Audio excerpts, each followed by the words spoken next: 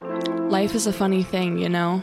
One day you're running around and the world is just this bright, shiny thing. And then, almost unnoticeably, the facade comes crashing down and you're left with the ruins around you.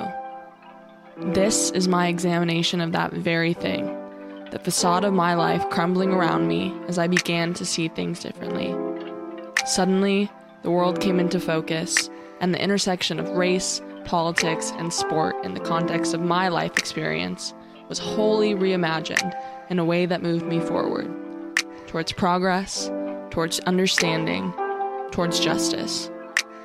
I hope that through this story, my story, you too can change your perspective about the world we live in and examine the ways in which we all contribute to systems of oppression.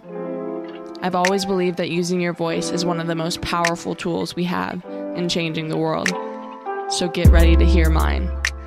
Unfiltered.